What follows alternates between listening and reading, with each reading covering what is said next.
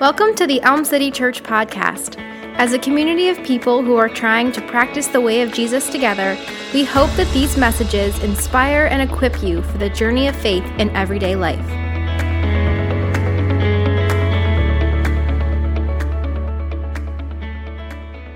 So it is so good, as Justin said, to see all of you this morning.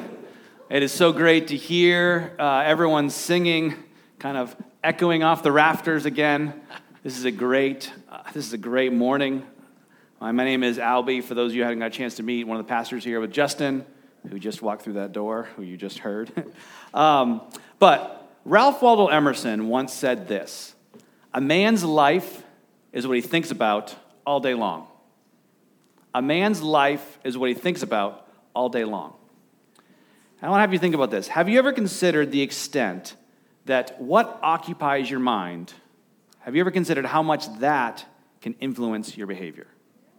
Have you ever considered the idea that what occupies your mind influences your behavior? So we've been going through Philippians, Paul's letter to the church at Philippi.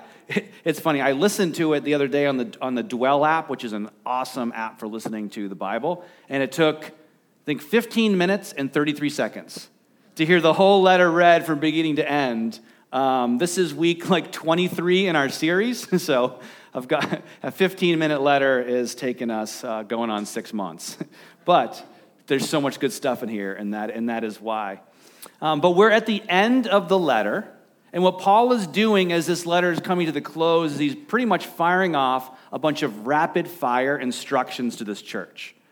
And I was thinking about it, it's almost like, if you're a parent or you've seen the movies where a parent drops their kid off at college, and 5 minutes before they go, they're just giving them all this last-minute stuff, like, make good choices, don't just eat pizza, don't go to bed at 3 a.m. all the time, and for the love of God, just please remember how he raised you. All right, that's kind of what Paul is doing here at the end of this letter, just rapid-fire, a bunch of stuff to tell them. And one of the final instructions to this church that he has is he is focusing on the importance of what they consistently think about and dwell on, and here's why. Our thoughts impact our emotions, which impact our behavior. Our thoughts impact our emotions, which impacts our behavior. Dennis Johnson, he wrote a commentary on Philippians that I've been using through this whole series, and I love what he had to say. This is what he's almost summarizing Paul's words. He said, "The thoughts that occupy our minds and the images and stories that capture our imagination will shape our character and find expression in our actions." Think about that. The thoughts that occupy our minds, the stories that capture our imagination, they will shape our character and find their expressions in our actions. And so this is why the entire letter to the church of Philippi that we've been going through is saturated with the truths of this is who Jesus is, and this is what followers of Jesus should look like. Because Paul is trying to capture our imaginations with a vision of the good, the beautiful, and the true, which is ultimately seen in Jesus. That is what he has been doing from the beginning of this letter. So I want to here's 2 questions for you to get you started. One is, what do you spend the most time thinking about? And I'm going to add a qualifier to it of when you have nothing else to think about. What do you spend the most time thinking about when you have nothing to think about? Where does your mind naturally go? What are the type of things? And then this question. Who are the voices that, purely through the amount of time you grant them, you are consistently giving permission to shape your imagination and character? So who are the voices, just strictly through the amount of time that you grant them, that you are giving permission, because of how much time you give them, to shape your imagination and your character? Does anyone like me, where you get this really judgy message from your iPhone on Sunday mornings that gives you your screen time report? When you look at it, you're like, oh my goodness, I thought I was making progress. Why did you have to do this to me at 9:35 on Sunday morning? So I feel terrible. Anyone get that message? You go to the iPhone, you're like, so we live in what economists call the attention economy. We live in an attention economy. And here's what that means is that the most valuable asset you have is your time. Because companies know that if they can suck up your time, they can kind of control your emotions, control what you think about, and then influence your behavior. Whether that's towards what you buy, what you're dissatisfied with, who you vote for, what you get upset about. We live in the attention economy. And a good rule of thumb is if you get something for free that costs a lot of money to make, you are the product, not the consumer. Why do you think all of the apps like Facebook and Instagram, all these things that cost millions and millions of dollars to run are free? That we don't have to pay for them. They just give them to us. Because what they do is they commoditize our time, and it can be sold. And so on the other end of this are very brilliant people who know how your brain works, whose goal is to suck up as much of your time as possible, whether that's on Candy Crush, whether it's on doom scrolling through the news feed, whatever. They don't care because we live in the attention economy. And here is why that is important. What you give your attention to on a regular basis will shape you, will form you, will work on your emotions, will direct what you care about, will direct what you get outraged about, and will eventually change your behavior. So this is why more than ever, we need to hear what Paul has to say in Philippians 4:8. Listen to what he says again. Finally, brothers and sisters, whatever is true, whatever is honorable, whatever is just, whatever is pure, whatever is lovely, whatever is commendable, if there's any excellence, if there's anything worthy of praise, think about these things. Or what he's saying is, dwell on these things. Or think about these type of things regularly. Let these be the type of things that fill your mind, that capture your imaginations, because they are the things that will slowly shape your character and express themselves in your actions.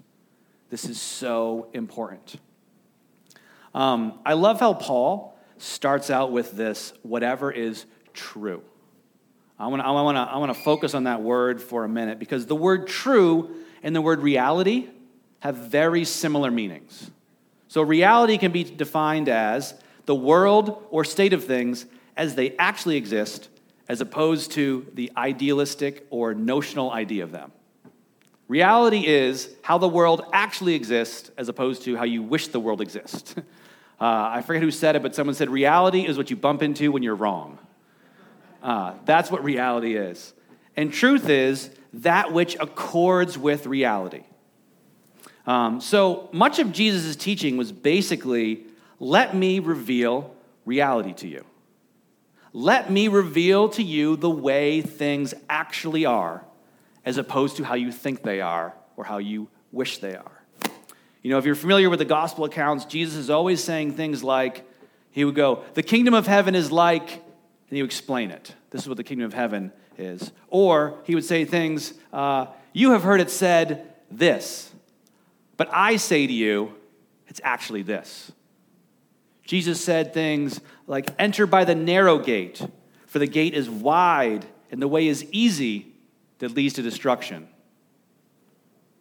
Jesus is always calling us into an encounter with truth, into an encounter with reality, into an encounter with the way the world actually is. Or how about this one? I am the way, the truth, and the life. No one comes to the Father except through me. If that is true, that has a huge bearing on reality and how we are called to respond to God. If Jesus is the way, the truth, and the life, and no one comes to the Father except through him, if that is a picture of reality, the way the world really works, then we need to pay very careful attention to what Jesus says. Because reality is about the way the world actually is, not the way we want it to be, or wish it would be, or even think it is. And often a lot of what Scripture is doing is trying to align our thoughts about God, reality, the way it really works, with reality, and bring that into closer focus. The scriptures are telling us a story of how the world really works. And here's another truth you have to know. So make no mistake about it. There are competing visions of reality that are vying for your hearts and your minds. There are competing stories about the way the world works, what we should value, all of that are vying for your hearts and your minds. It's true. And a guy named John Mark Comer, he's a pastor, that he's helped me really think through this in a helpful way. And he says, think about it as the difference between unintentional formation and intentional formation.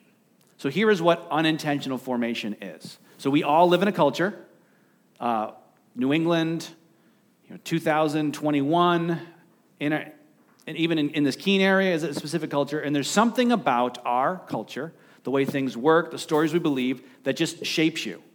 The stories, our phones, the news, all of that, just by waking up in the morning and walking out the door, you are being formed and shaped. It's different than if you grew up in a 17th century China, that culture would be forming you as well, it would just look different. So he says, unintentional spiritual formation means that we are shaped and formed by the stories that we believe. We are also formed by our habits. It's amazing how much you do on autopilot. And we are formed by the relationships that we have. And here is the invitation of Scripture. The Scripture, Jesus, God, the Holy Spirit, through these words, knows this.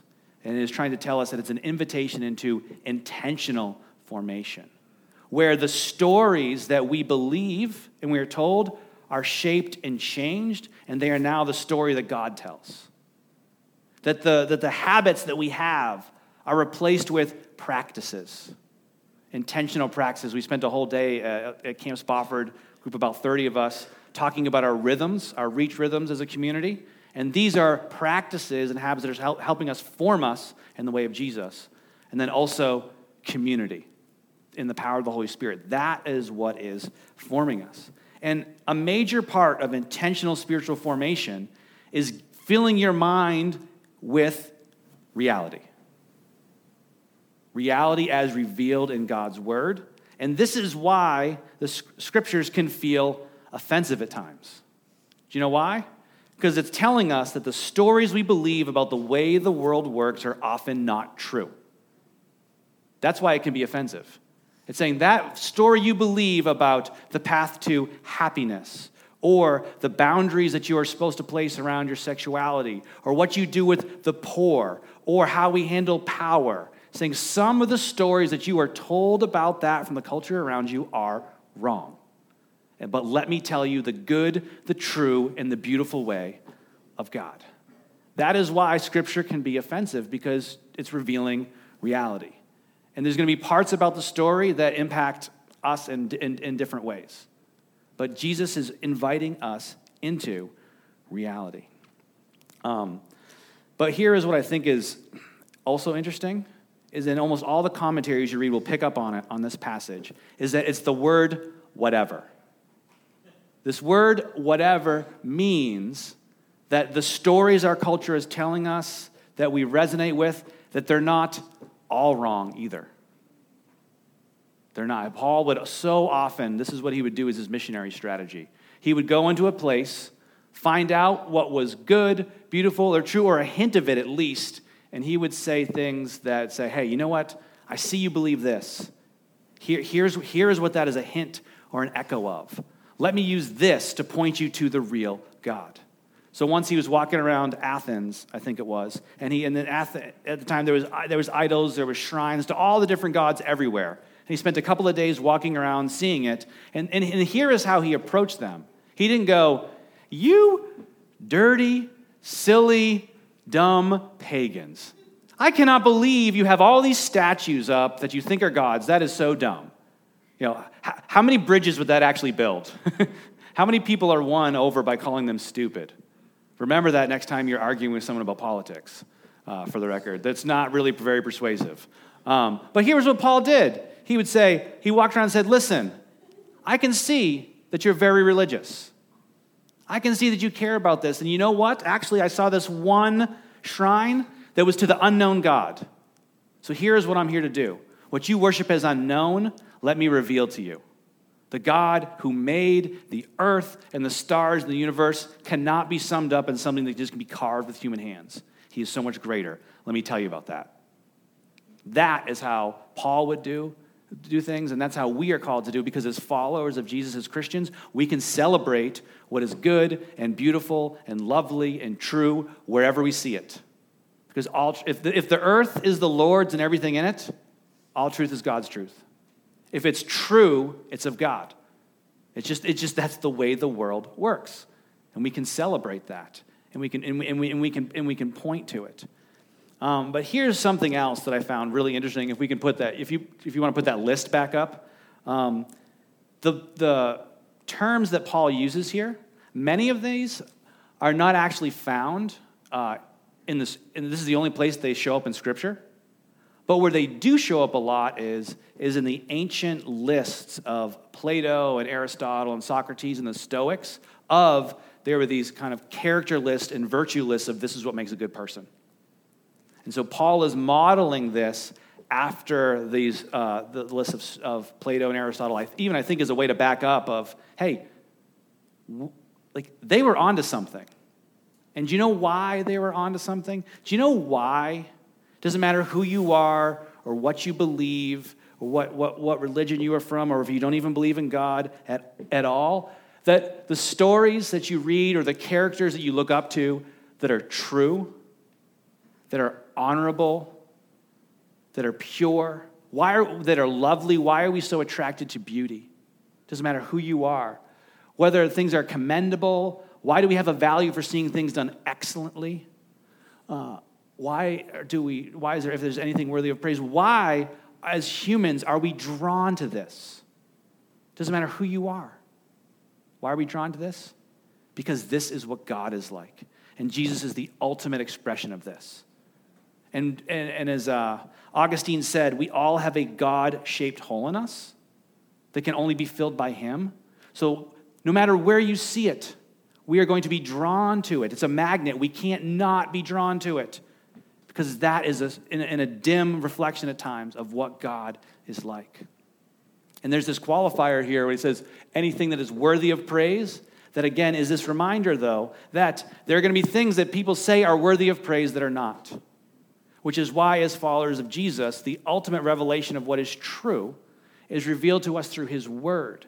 And as we know it inside and out and really well, what can happen is we get better and better at spotting what is actually true and picking out what isn't. And it's very freeing, because you don't have to get upset about everything all the time. You can highlight, hey, this impulse that you have, that's actually coming from a good place, but your solution, I feel like, is misguided. Let me talk about what I think the Scriptures or Jesus is calling us into in this. It just builds so many bridges. One of my favorite illustrations, too, on figuring out what is true is, do you know how bank tellers are trained to spot counterfeits? You would think that they just kind of, here's all the latest counterfeits, learn them. That's not what they do. The way most bank tellers are trained to spot counterfeits is they spend a ton of time handling and feeling the real thing. They know the marks of authenticity of the real thing. And they handle it and they feel it so that when they find a counterfeit, they know it's off. Not because they've studied everything that's false, because they are so into and in line with what is true. And so for us, part of that is our call. Our calling is to be soaked and immersed in what is true, so that we can both spot what is false, but celebrate it wherever we see it. Here's the link, though, between thinking and action, because Paul moves on, he says this: what you have learned and received and heard and seen in me, practice these things, and the God of peace will be with you. So when he says received, what he is talking about received is a specific body of information. In this case, he's talking about the message of the gospel, the good news of Jesus, and what Paul was teaching them. That's what he is talking about there. But learned, this is talking about the type of learning that you can only pick up on by watching someone else's example. This word used for learn is the type of learning that's only available by watching somebody else. So Paul is writing to this church, and he's telling them, he's encouraging them at the end of this letter. He says, what you have learned and you've received and you've heard in me, practice these things. 10 plus years ago when I started this church and you saw what it took, you saw what I gave up for the gospel. You heard the message that I brought. Remember that. You saw how I responded when I was mistreated. You saw how this community doesn't separate necessarily between insiders and outsiders, between the way the world around you operates, but that has a wide open table that people are invited into. So you've seen all that. You've learned it. Now practice it. Because following Jesus is a way of life. It's not just a belief system. Is there specific truths revealed about who God is, about the way the world works, that we, in a sense, have to agree with because God says it's the way it is? Absolutely. But that has manifested itself ultimately in a way of life. Faith in Jesus is a way of life. And what I love about when I read the Gospels is this, that Jesus lived the truest life there was. Jesus lived, the way he lived, most fully lined up with reality. If you want to know, when he says, I have come to show you life and life to the abundance, he says, he lived in a way that most matched how the world actually worked. And often it was surprising. So, in God's eyes, that they used to do, people would give an offering. Someone who was very rich put a bunch of money in the plate and was almost like, I hope it doesn't mean no, but I'm just going to toss that down. Everyone's going to see. And then a poor widow came in and put 2 small pennies, the least of what she had. And Jesus called out told his disciples, he goes, you know what? Her gift was more acceptable to God and was a bigger deal because this guy, he gave out of his abundance. She gave out of her poverty. That was the bigger sacrifice. But in the eyes of the world, this guy would get his name on the side of the building, would get the plaque, and people would be like, oh, that's cute, thank you. But Jesus says, you know what? That's not the way the world works. So we want to line our lives up with reality. And one of the ultimate things where we're called to line our lives up with reality is when Jesus says this, repent and believe the good news. Repent and believe the good news. That was one of the main things he would go when he was walking around telling people about the kingdom of God. Repent and believe the good news. To repent means to turn around, to go the other way, to agree with reality that you are walking in the wrong direction, and to turn and believe the good news. So as we go into a time, we're going to, after the message, we're going to celebrate communion today. I was thinking about, do you know what communion is? Communion is a way amongst all of us that we celebrate and we highlight reality. The reality and the truth is it took the broken body of Jesus and his shed blood to make a way for you to be reconciled to God. That is the way the world works. And we don't, and some people say that in a very offensive way, almost with glee, in the sense of the people that don't, that's terrible. Don't do that. But if that is the way the world works and how God is and what he's offering, we do no one any favors by saying anything different. Jesus showed his love for us and that while we were yet sinners, he died for us. And he made a way for us to be reconciled to God. Because the reality, the truth is, we cannot earn our way into his good graces by what we do. That's Jesus says, I am the way, the truth, and the life. No one comes to the Father except through me. And the worst thing that could possibly ever happen to you, when it says reality is what you bump into when you're wrong, is to disregard that. Say, no, you're wrong, Jesus, I'm right.